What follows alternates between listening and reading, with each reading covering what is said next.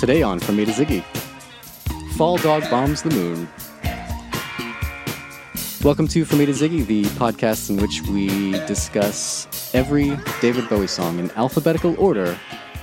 My name's Thomas. My name is Travis. And we're joined today by West Anthony. West? It's great to be here. Thank you for having me on the show. It's our pleasure. And we're talking about the song from 2004's Reality called Fall Dog Bombs the Moon. I got that year right? Yeah, I think it's 2003. 2003. I think I always write that wrong. Yeah, the copyright date that I have on my copy here is 2003. Yep. Absolutely right. I was just listening to it on Spotify. It'll give me the actual date here. Each of us has independently confirmed that it's 2003. Check your sources 3 times at least. So yeah, track 8 or 9 or something on the CD. Numbers don't make sense, only letters. Exactly. Fall Dog Bombs the Moon. And West, you were describing it earlier as one of your favorites. Yeah, it's one of my favorite songs on Reality, which is one of my favorite Bowie albums. And like my 2 favorite songs on the album are Fall Dog Bombs the Moon and Looking for Water. I've been following Bowie, of course, for pretty much all my life. And this album came after Heathen, which was one of the most remarkable of all his albums, because the 90s I found were kind of largely a lackluster decade for David Bowie. You know, the only album that I really loved through and through in the 1990s was Earthling. Like Black Tie, White Noise, which reunited him with Nile Rodgers, who co-produced Let's Dance.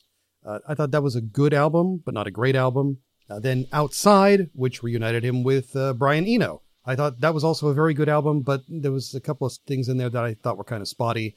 And then Hours from 1999, I think that was largely a kind of a forgettable album. I wasn't really crazy on that one at all. Earthling, I loved very much. And then 2002, he comes up with Heathen, which reunites him with another guy from the prime Bowie days, Tony Visconti, who produced some of his greatest works. They hadn't worked together in 22 years.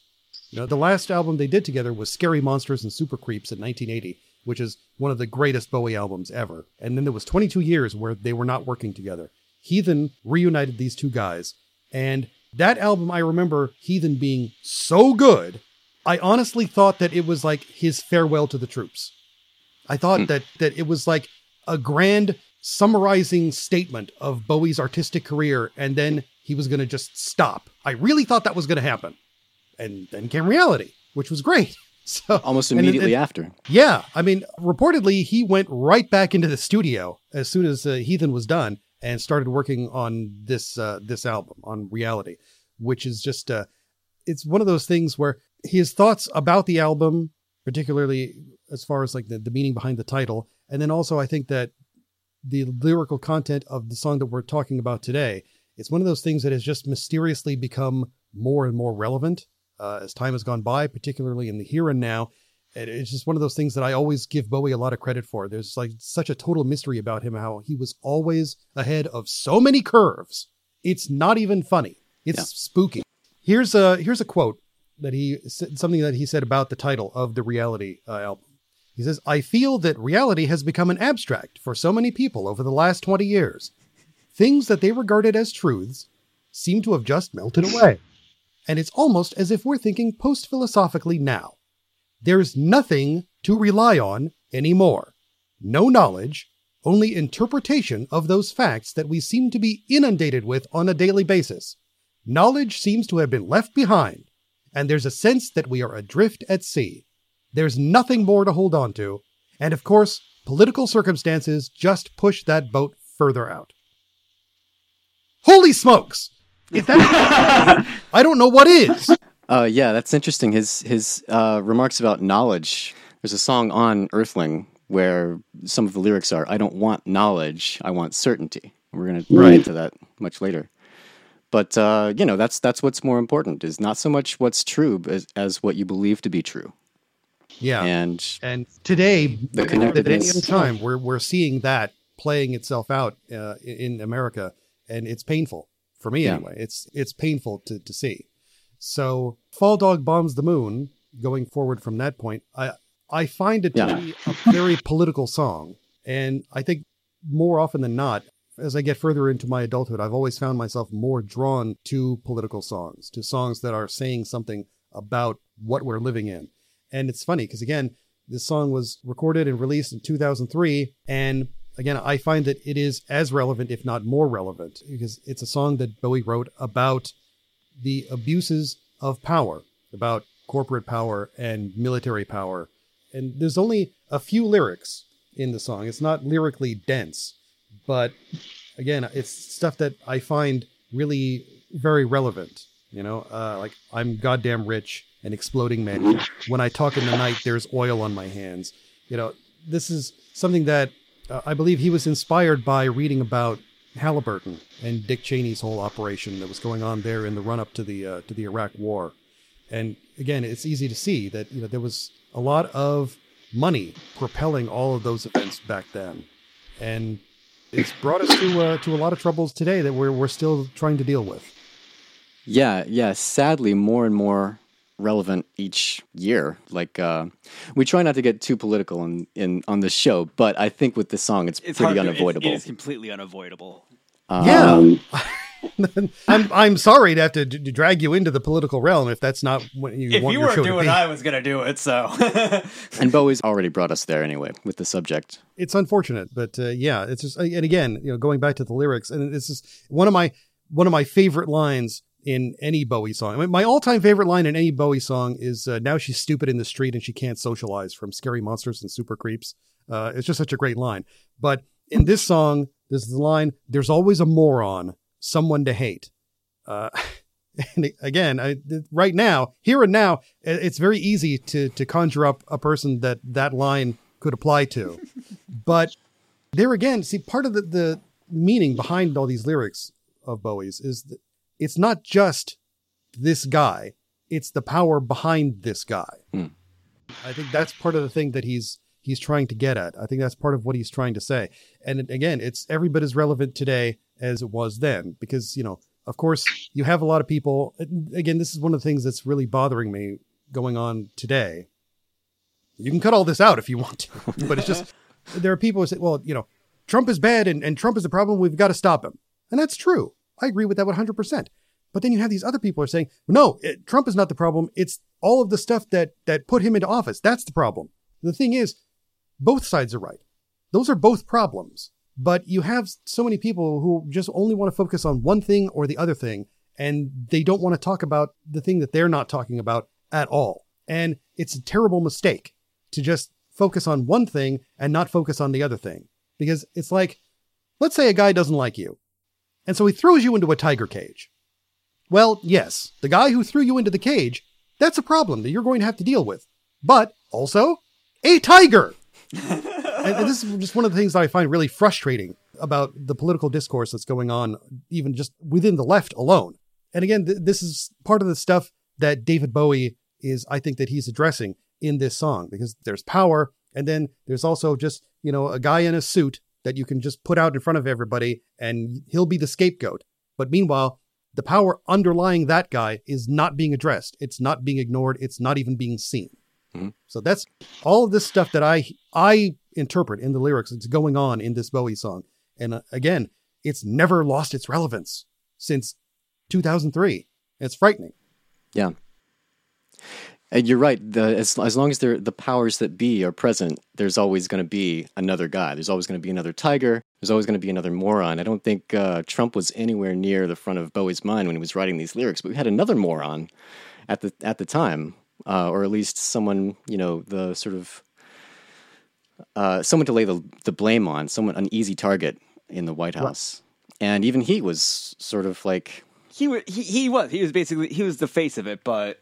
Yeah. I always looked at Bush and Cheney as like Pinky and the Brain, where it was like basically Cheney being like, we're going to do the same thing we do every night. We're going to take over the world. And George W.'s just like, narf, like, all right.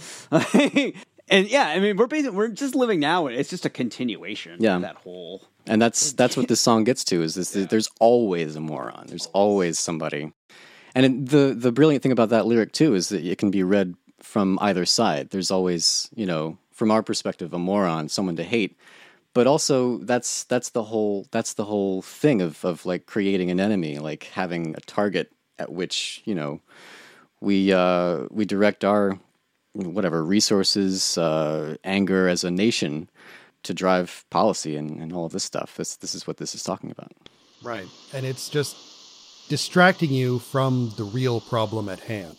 And so, the more you focus on this other thing, then the thing that's right in front of you, the less you're going to focus on the thing behind that, which oftentimes is as important, if not more important, to address. Mm-hmm. So that's, I love this song. And then the other thing that was really just shocking about this song is that, because there are songs on Reality that he took a while to come up with. There was one that he'd been working on, like, on and off for like a couple of years. But Fall Dog apparently was just thrown together in 30 minutes. Right. It's like, really? 30 minutes is all it takes to come up with this brilliant song? How dare you? How dare you make the rest of us feel so... Yeah. We mentioned Chaney earlier. We can talk about the story behind the title of the song. Apparently it's sort of named in an assonant kind of wordplay way after the military contractor Kellogg, Brown, and Root. So Kellogg, Brown, and Root becomes Fall Dog Bombs the Moon, just sort of in the vowels, basically, which was a Halliburton subsidiary. Right. And it was as David Bowie described it, it got the job of cleaning up Iraq. Yeah. And that it's basically an ugly song sung by an ugly man about corporate and military power. Yeah. I mean, it's fascinating that, he was really very few lyrics, because like I said, it's not like lyrically dense like some other songs. There's just a few swift strokes laid out in these lines, and it really says a lot with very little, I find. Yeah, sometimes I like to look at these lyrics and do sort of a close reading.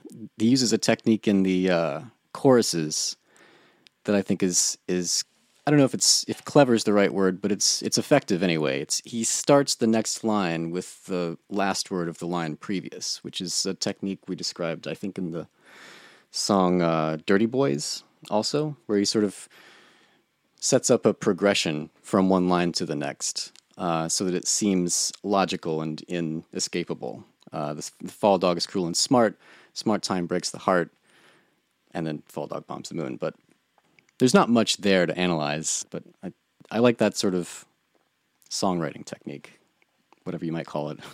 Yeah, there's really a lot of artistry in Bowie that some of it is, there's a lot of stuff on the surface, but then there's a lot more going on underneath that I think that's why so much of his music rewards closer inspection and repeated playing.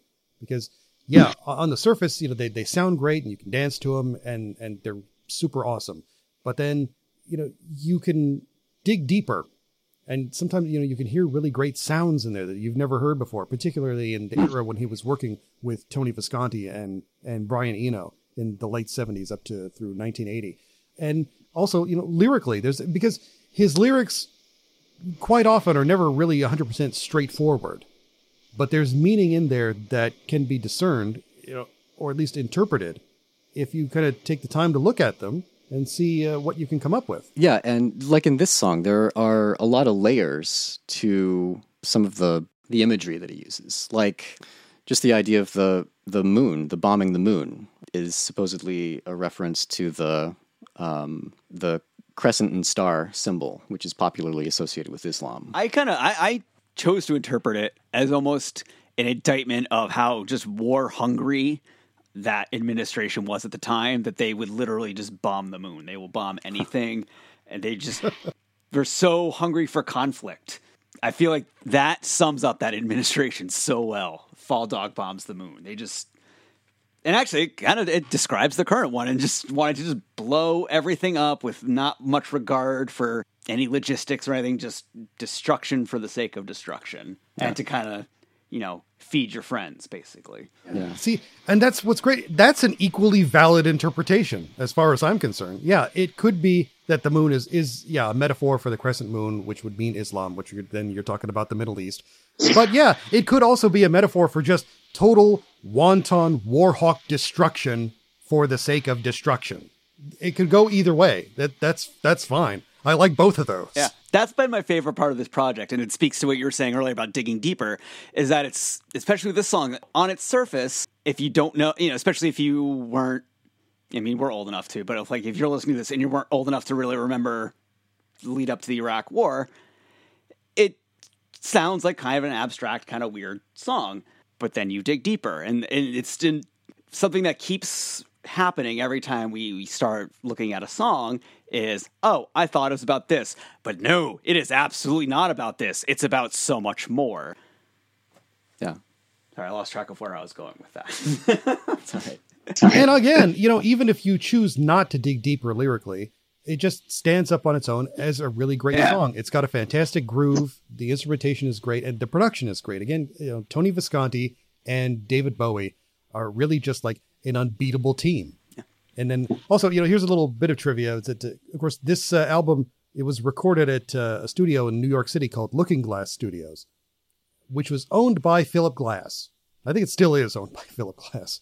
But I don't know how familiar you are with Philip Glass's work, but he has written 2 symphonies based on David Bowie albums. There was first there was the Low Symphony, I believe, in 1993, and then like a year or two later there was a Heroes Symphony, and both of those symphonies, they were based on just several of the songs on those 2 albums, and it's some of Philip Glass's best work. He's my favorite living composer, and so when I found out that there was a whole symphony that was based on a David Bowie album, my head just blew up. I'm glad you brought up Philip Glass. He's also my favorite living composer, maybe all composers, living and dead. But I actually was introduced to David Bowie by listening to Philip Glass first. Like, I heard the Heroes Symphony and then went to Heroes to hear what that was like. Wow, that is cool. Because David Bowie has been, just like such a constant thing in my life. Of course, the David Bowie albums came first for me. But that's fascinating to think that, somebody else would have been listening to Philip Glass and gotten introduced to David Bowie through him.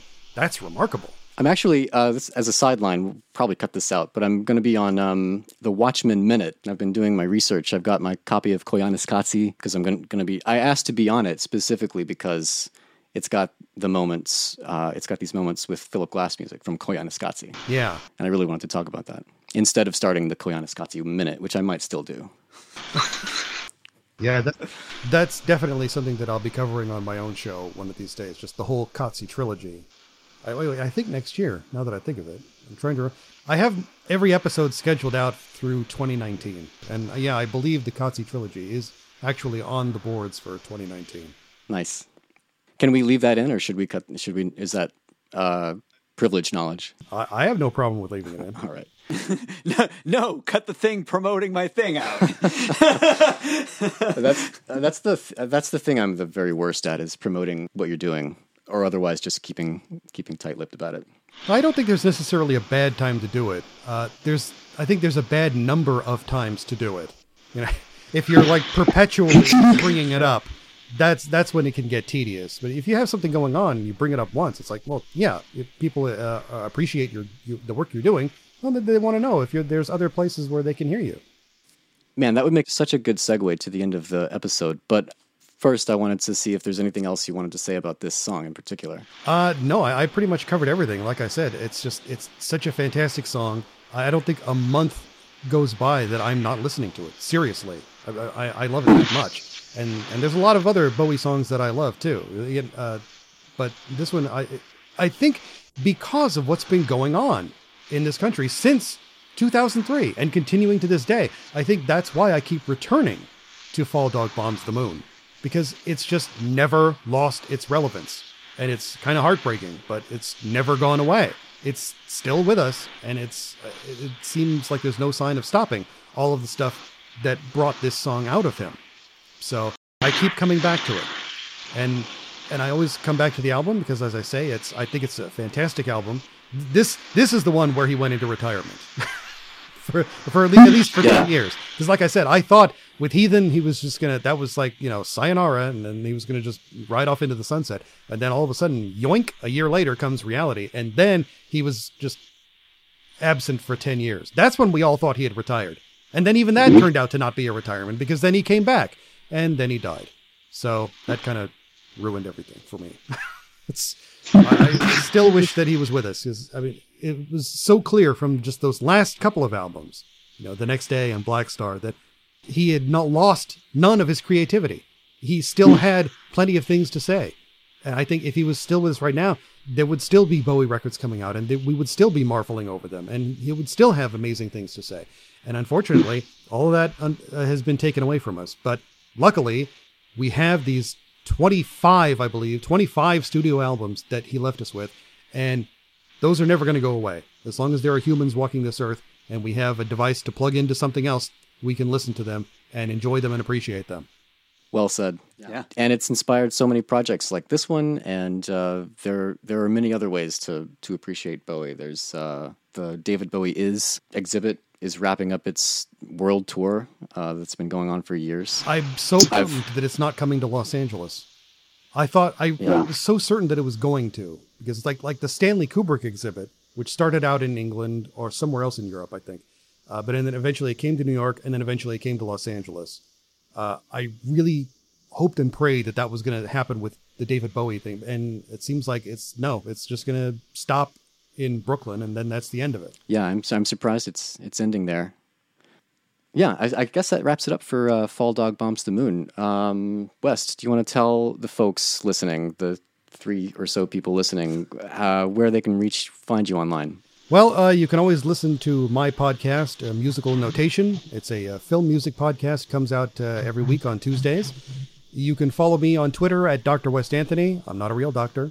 And you can follow my show's Twitter at Notation Pod. And then I also have a couple of other guest appearances coming up. I was a guest on the recent episode of the podcast Rock Solid.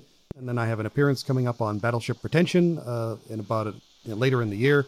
And there's some other stuff coming up that hopefully I'll be able to share with everybody very soon. Great. And you can find From A to Ziggy on Twitter and on Facebook at From A to Ziggy on both of those services. FromAtoziggy.com, and subscribe via iTunes, Stitcher, whatever if Stitcher is still a thing. I don't know. It's been years since I've done this. I feel like I hear the kids talk about it. Right. Until next time, I'm Thomas. And I am Travis. Oh my goodness, we didn't rate the song. We always do that. Oh, we always rate the song. Yeah, between 1 and 5. Out of I don't know. How about dates? Dates are delicious. Sure. I like this song quite a lot, and I like Reality quite a lot. So all the songs from Reality get kind of a bump for me. Although I wouldn't say it's my favorite song. It's got a great tone to it and great layers of depth. But I'd probably give it about 4 dates, and then I'm full. Yeah, I would agree with that. So I'd go 4 dates. I'll go 4.5. Yeah. I think it means a little bit more to me. But yeah. Awesome. Thanks again, Wes, for coming on the show. Well, thank you. This was a lot of fun. Okay, well, until next time, we're going to be talking about Fame, I think is the next song on our roster. That should be interesting. Until then, thanks for listening. Bye.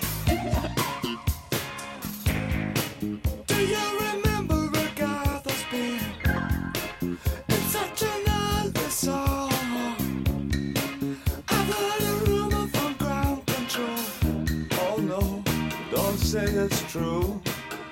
They got a message for